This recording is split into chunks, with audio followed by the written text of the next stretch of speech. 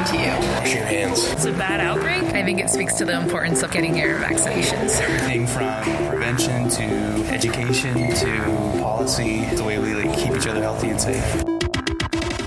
Hi, I'm your host, Melanie Flores, and you're listening to Perspectives on Public Health, a podcast simplifying complex viewpoints on complex issues. So what does that all mean? What health issues need to be prioritized? The big one that we're working on with our organization is food security and access to food and the barriers to access. Well, I think prevention needs to have more of an emphasis in the state, and funding needs to be allotted for prevention activities. Risky sexual behaviors in youth are a priority. So with that comes comprehensive sex education in elementary schools. First and foremost is access, and that is access to health care. It's access to preventative health services. It's also access to behavioral health services. One is the opioid epidemic. One is sexually transmitted diseases. And then another one, it's violence and gun violence. Youth homelessness is a major problem in Nevada, especially in northern Nevada. We now have the fastest growing rate of homeless youth in the country. What health issues are important to you? If you look at Maslow's hierarchy of needs,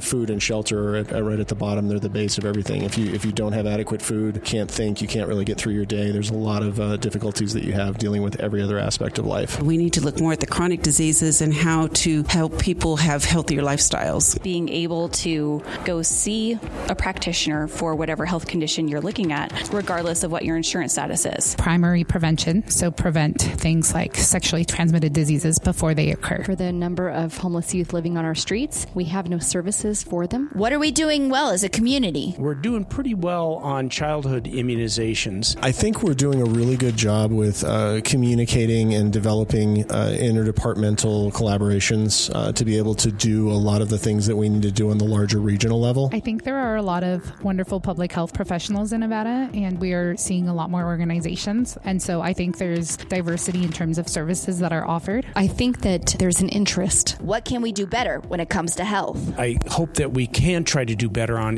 rural health issues, where in rural Nevada we're not doing very well on health issues, access to care, and a variety of other things. I think we are 47th in healthcare in the nation, and that's an issue. We just have to have a will as a community to really come together and create that infrastructure. Education for the public, I think, is important. We really need to work on a lot of our preventative services, and particularly those associated with behavioral health problems. We haven't made it a priority to have a healthy community, and I think we can do better. So please join me as we explore complex public health issues that affect us and our community. This podcast is brought to you by the School of Community Health Sciences at the University of Nevada, Reno, making health happen in our community since 2004. Be sure to subscribe to Public Health Perspectives on iTunes.